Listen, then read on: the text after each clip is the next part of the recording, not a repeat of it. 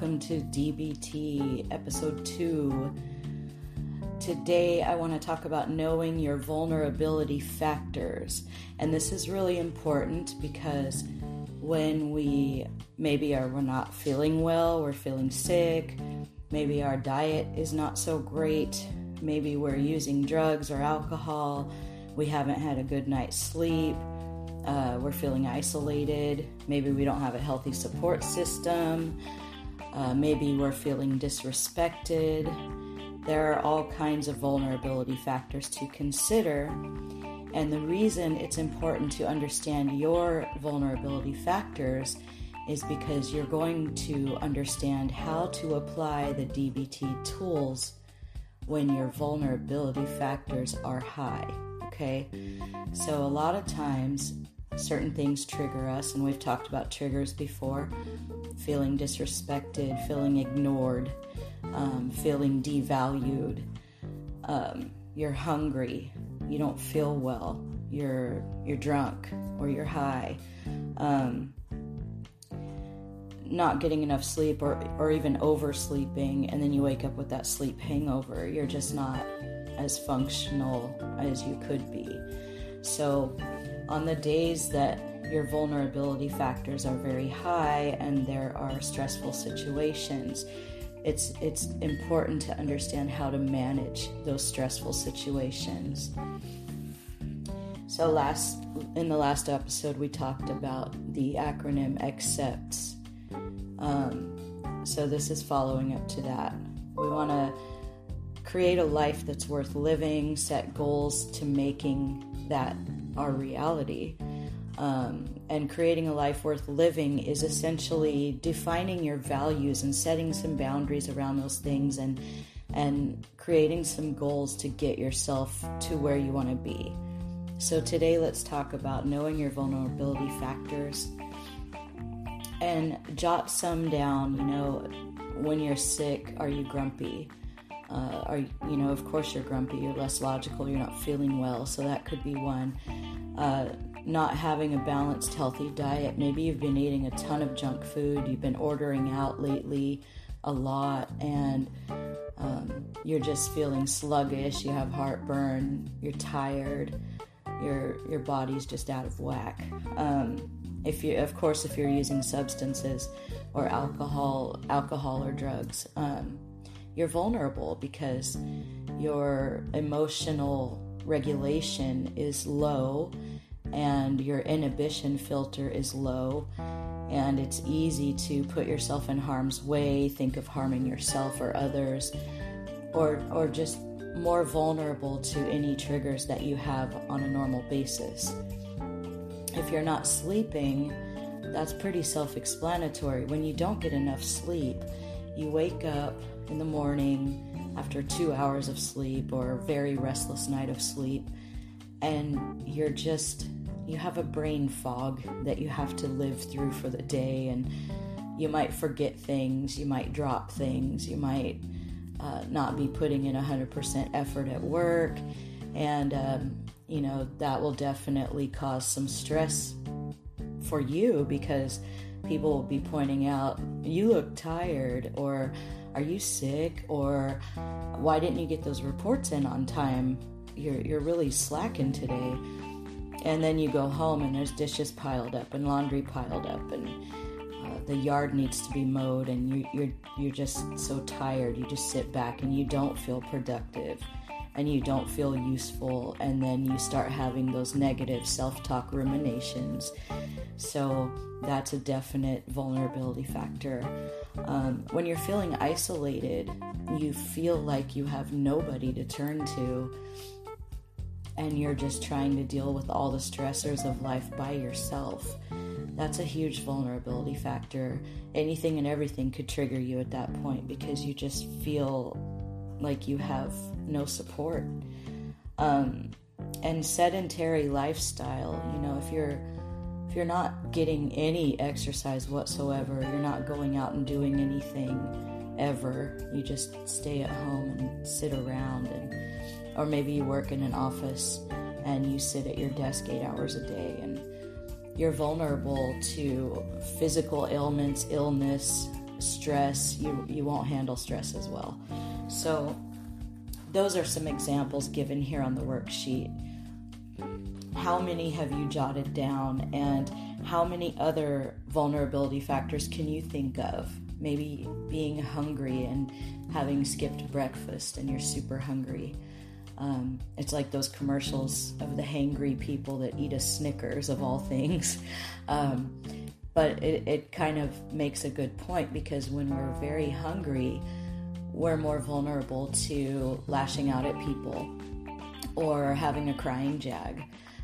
It's important to make sure that you do a body scan and look at if you're hungry, if you're tired, if you what do you need in the moment? Do that before you decide to react. That's one fascinating tool that works. So think about some goals that you can set to manage or improve at least one of your vulnerability factors. You may have one or two of these, you may have all of these. So it's important that we set a goal for that. And as always, if you want this packet of worksheets to go through as your own personal workbook, you know where to contact me. So the next page goes straight into mindfulness, and this is one of the first lessons we need to learn in DBT. Mindfulness is being aware of the present moment on purpose, without judgment, rejection, or attachment. So you're non-judgmentally immersing yourself into whatever it is that you're doing. And I have an episode called Mindfulness 101 where I give the examples of, you could be mindfully doing the dishes. You could be mindfully brushing your teeth. You could be mindfully reading a book. There are a lot of ways that you can practice mindfulness every day. Even by washing your hands, you can practice mindfulness. So when you're practicing mindfulness, you want to focus all of your attention on what you choose rather than being driven by and having emotions, thoughts, and experiences control you. Some of the goals in mindfulness include increasing happiness, reducing suffering, increasing control of your mind versus emotions controlling you. So this is an emotion regulation. And experiencing reality as it is, learning radical acceptance. Instead of being upset, you're accepting reality as it is, and it reduces so much stress. So answer a few questions here to start you on your pathway to being aware, awake, and attentive. The 3 A's, the triple A: aware, awake, and attentive. What is your goal for mindfulness? And how can you put this goal into practice? It's important to practice mindfulness daily and be patient with yourself. It takes time, it takes practice. Develop a practice that works for you, and when you venture away into mindlessness, just gently bring yourself back. So what is mindlessness? Have you ever grabbed a bag of Lay's potato chips and sat down and started watching something on TV, and before you know it, you've eaten the whole bag of chips? So you are mindlessly eating. Or when you drive to work on the same route every day, you're mindlessly driving to work. You have it memorized. You're not really paying a lot of attention. You're just getting from point A to point B. Brushing your teeth every day with your dominant hand, you're mindlessly brushing your teeth. So how do you switch that? Take a different route to work where you have to pay attention and challenge yourself further by not using your GPS. Brushing your teeth, use your non-dominant hand. Train yourself to use your non-dominant hand to brush your teeth. And when you're eating chips, you might want to read the bag if you're worried about nutrition, or if you're worried about your weight, or you're trying to be more healthy in general. Read the back of the bag. Read how much cholesterol is in there, how many carbs are in there, how much trans fat is in there per serving. And then give yourself one serving of the chips on a plate or in a bowl, and then put the bag of chips away and take the plate or the bowl in with you, and then mindfully eat the chips. meaning that rather than just putting them in your mouth and saying yum, yum, crunch, crunch, you're going to look at the chip. You're going to smell the chip. You're going to feel the texture of the chip in your fingers. And then you'll place it on your tongue and crunch into it and hold it on your tongue for a moment and really describe the flavors that you taste on your tongue. And then you chew it up and swallow it and pay close attention to how it feels to chew it, how the texture of the chip changes as you're chewing it, and what it feels like to swallow it. So you give yourself that mindful moment, chip by chip, while you're watching your show. And you will eat the chips a lot slower, probably enjoy them a little more, and you're not eating a whole bag, but rather just one serving. So those are some ideas for mindfulness. I also have more ideas on my episode called Mindfulness 101, and I encourage you to check that out as well. Okay, so tips for mindfulness practice. Practice anytime, anywhere, while doing anything. Some ideas for mindfulness practice. Be mindful of your body movements. Pay attention to nature. Take a walk and look at the flowers that are blooming. Look at the trees. Look at how the sun shines through the leaves of the trees. Look at the bark of the trees. Get barefoot. Do a little earth grounding. Get barefoot. Put your feet in the grass or in the dirt and tell yourself how it feels. Do a body scan. Breathing in a color and breathing out a color. So this practice is, you think of a healing color, or you think of your favorite color, and you want to breathe that color in. Imagine you're breathing in that color. And when you exhale, imagine that you're breathing out a color that represents stress, anger, anxiety, and continue using the deep breathing method of 4 seconds in through the nose, holding your breath, and exhaling from your mouth for 4 seconds. And imagine, visualize the colors. Coloring mandalas. I always pronounce that word wrong. I apologize. Mandalas. Coloring those with colored pencils or gel pens is very relaxing, and it takes a lot of in-the-moment thinking. So that's a great way to practice mindfulness. Deep breathing, of course. Progressive muscle relaxation. And I believe I do have an episode that fully explains what that is, but it's basically going from the top of your head to the tips of your pretty little toes, or from the tips of your toes to the top of your head. And you want to do a little body scan and kind of flex every muscle group. As you inhale, flex one muscle group at a time. Like you would flex your toes and push your toes out like a ballerina. And then as you exhale, you would relax your feet. And then you would flex your calves on the inhale, and exhale and relax your calves. And then your thighs, your glutes, your abs, all the way up to the top of your head. And practicing that helps you to train your body that when I breathe this way, you're going to relax. And it also helps to reduce tension in certain areas where there may be muscle tension. Meditation, of course, is fantastic mindfulness practice. And meditation is pretty easy. You can do a guided meditation or hypnosis from this podcast or others. There are guided meditations and hypnoses on YouTube. Or you can simply meditate by just doing the deep breathing with your eyes closed and focusing on the sound of your breath, and focus on the feelings in your body. And the idea is to clear your mind as much as possible. So as the thoughts come and go, you don't attach, you don't hold on to them, you don't judge them. You just observe the thought and acknowledge it, and then let it go, kind of like a balloon in the air or a cloud passing by, and just sitting there with that nice quiet space. And praying is always a wonderful mindfulness practice. If you're somebody who prays, that time of your prayer, and that connection of you and your higher power is mindful, and you're not ruminating on nervous or stressful thoughts in that moment. So write down some of the ideas that you would like to use for mindfulness practice, and make sure you track your daily experiences with mindfulness.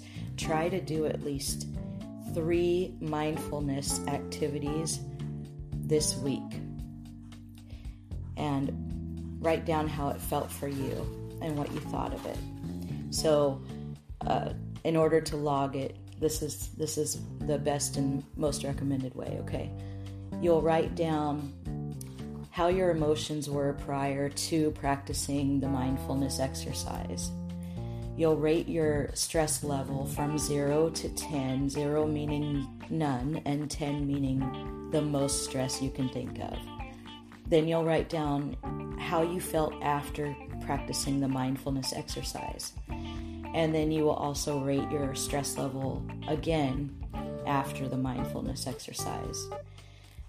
So that's a good way to write it down in your journal or your notebook. Write down emotions prior to starting, stress level 0 to 10 before starting, emotions after starting, and stress levels 0 to 10 after.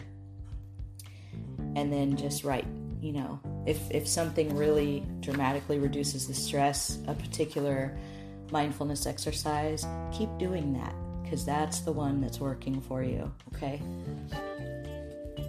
So we have the whole body muscle tensing and relaxing, which is progressive muscle relaxation that I just talked about.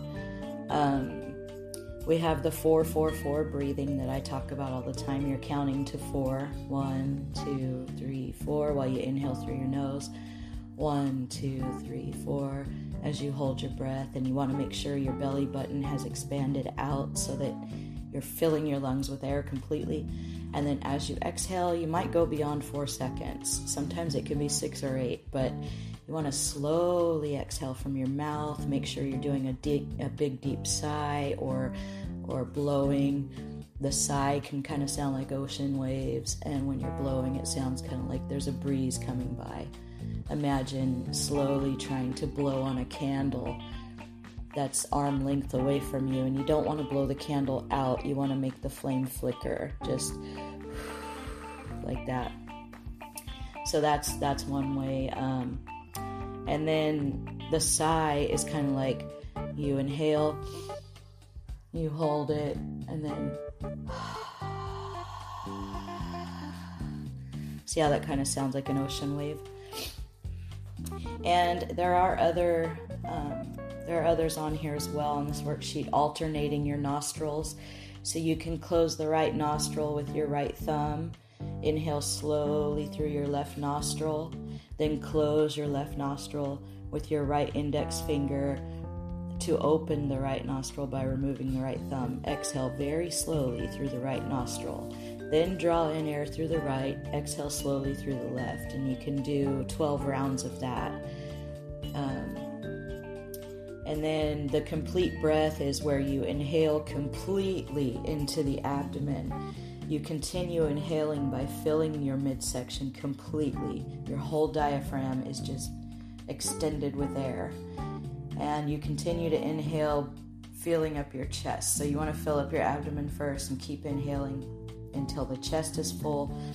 And then you systematically release and empty from the upper portion to the midsection and finally at the abdomen. So that type of inhale would mean you're inhaling like the 4-second breath, but you inhale a little bit more and fill up the chest. And then when you exhale, you drop your chest, and then you exhale completely where your belly button sucks into your spine.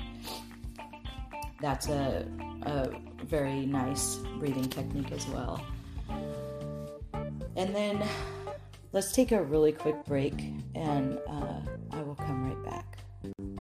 Look, Bumble knows you're exhausted by dating. All the, must not take yourself too seriously, and 6'1" since that matters, and what do I even say other than, hey? Well, that's why they're introducing an all-new Bumble, With exciting features to make compatibility easier, starting the chat better, and dating safer. They've changed, so you don't have to. Download the new Bumble now. Okay, so here is the next one, the next tool I want to share with you. Loving kindness wishes for yourself and others. So you will list 4 or 5 wishes for others and 4 or 5 wishes for yourself. I wish you love. I wish you success. I wish you healing. I wish you self-acceptance. Whatever the wish, the loving kindness wish you would like to wish for yourself and others. So whatever you write down for yourself, you're going to wish it for others as well. And you'll start by wishing for somebody you love. So write down somebody you love, and you'll wish loving kindness, 4 to 5 wishes for that person. And then I want you to think about somebody that is a difficult person in your life. Maybe you have a bully boss, or maybe you have a narcissistic spouse, or whatever it is. Think of that person who's just really difficult for you, and you will send them 4 or 5 loving wishes, the same ones you just sent to somebody you love. And then third, at the last of the list, you will wish it for yourself as well. So whatever wishes you write, you're going to wish for someone you love, for someone who's difficult, and for you. And that is a mindful moment, and you're putting positivity out into the world. So that's a very valuable mindfulness technique. And it also switches your perception. It's a good one to do in the mornings because it kind of switches your perception for the day. If you wake up using that negative filter and you send out wishes of loving kindness, it kind of sets a more positive precedent for the day for you.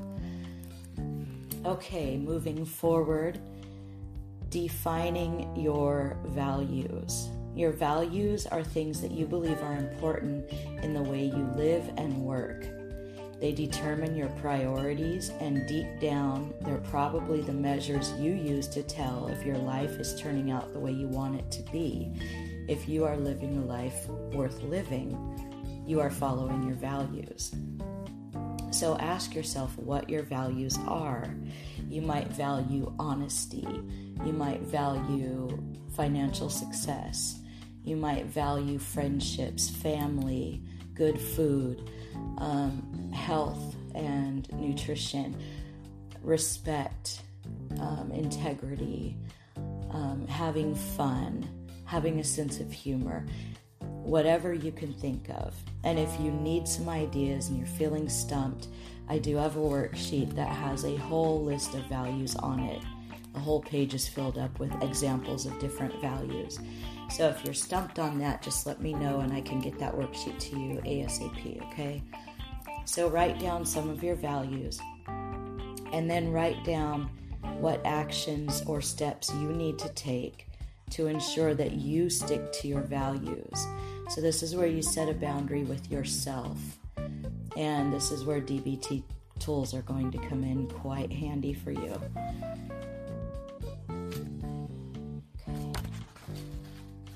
And the next page is relationship goals. So think about what your relationship goals are.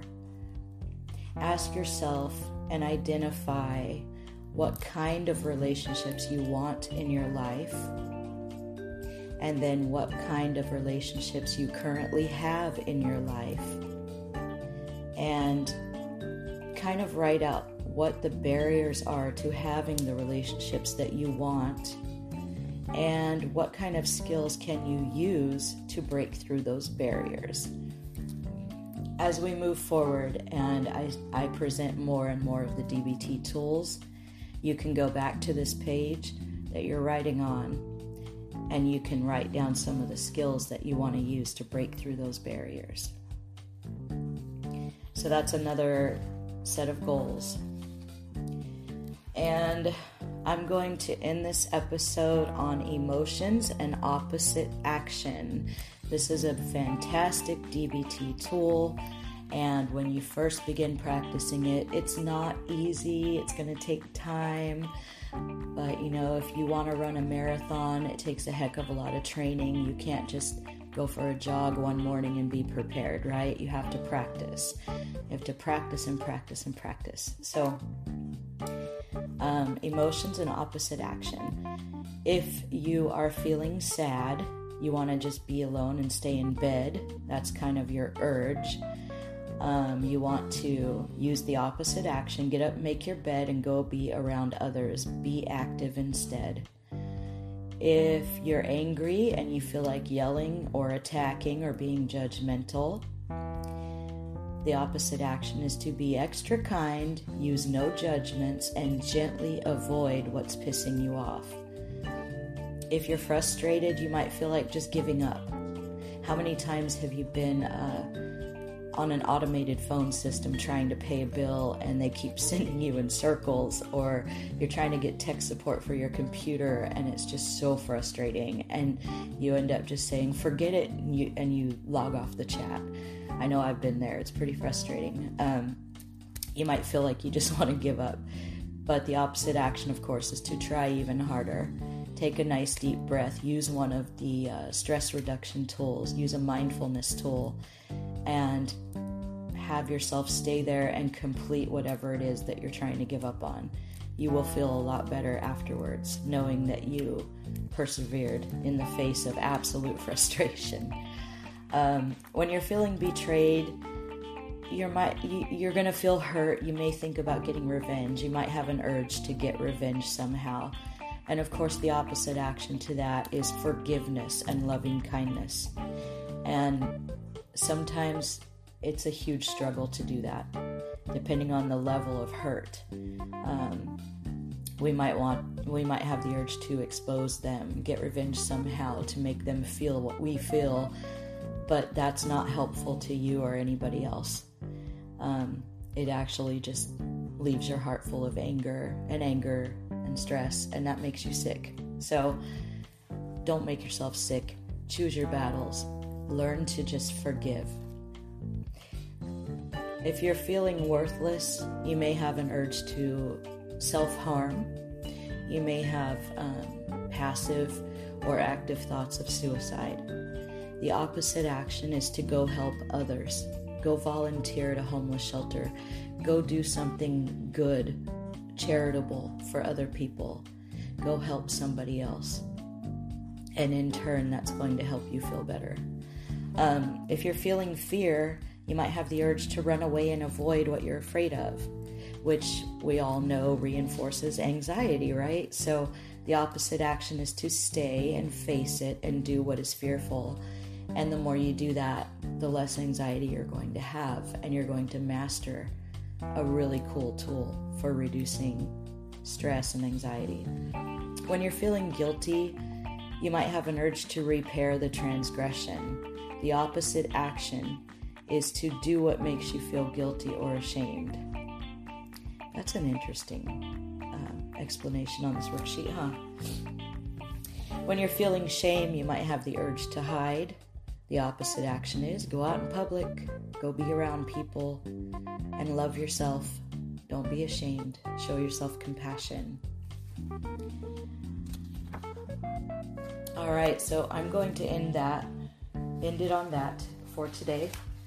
And next time we will talk about chain analysis of behavior and how you can identify chain analysis of behavior to help change how you respond to stressful events. Thank you for tuning in and have a wonderful day.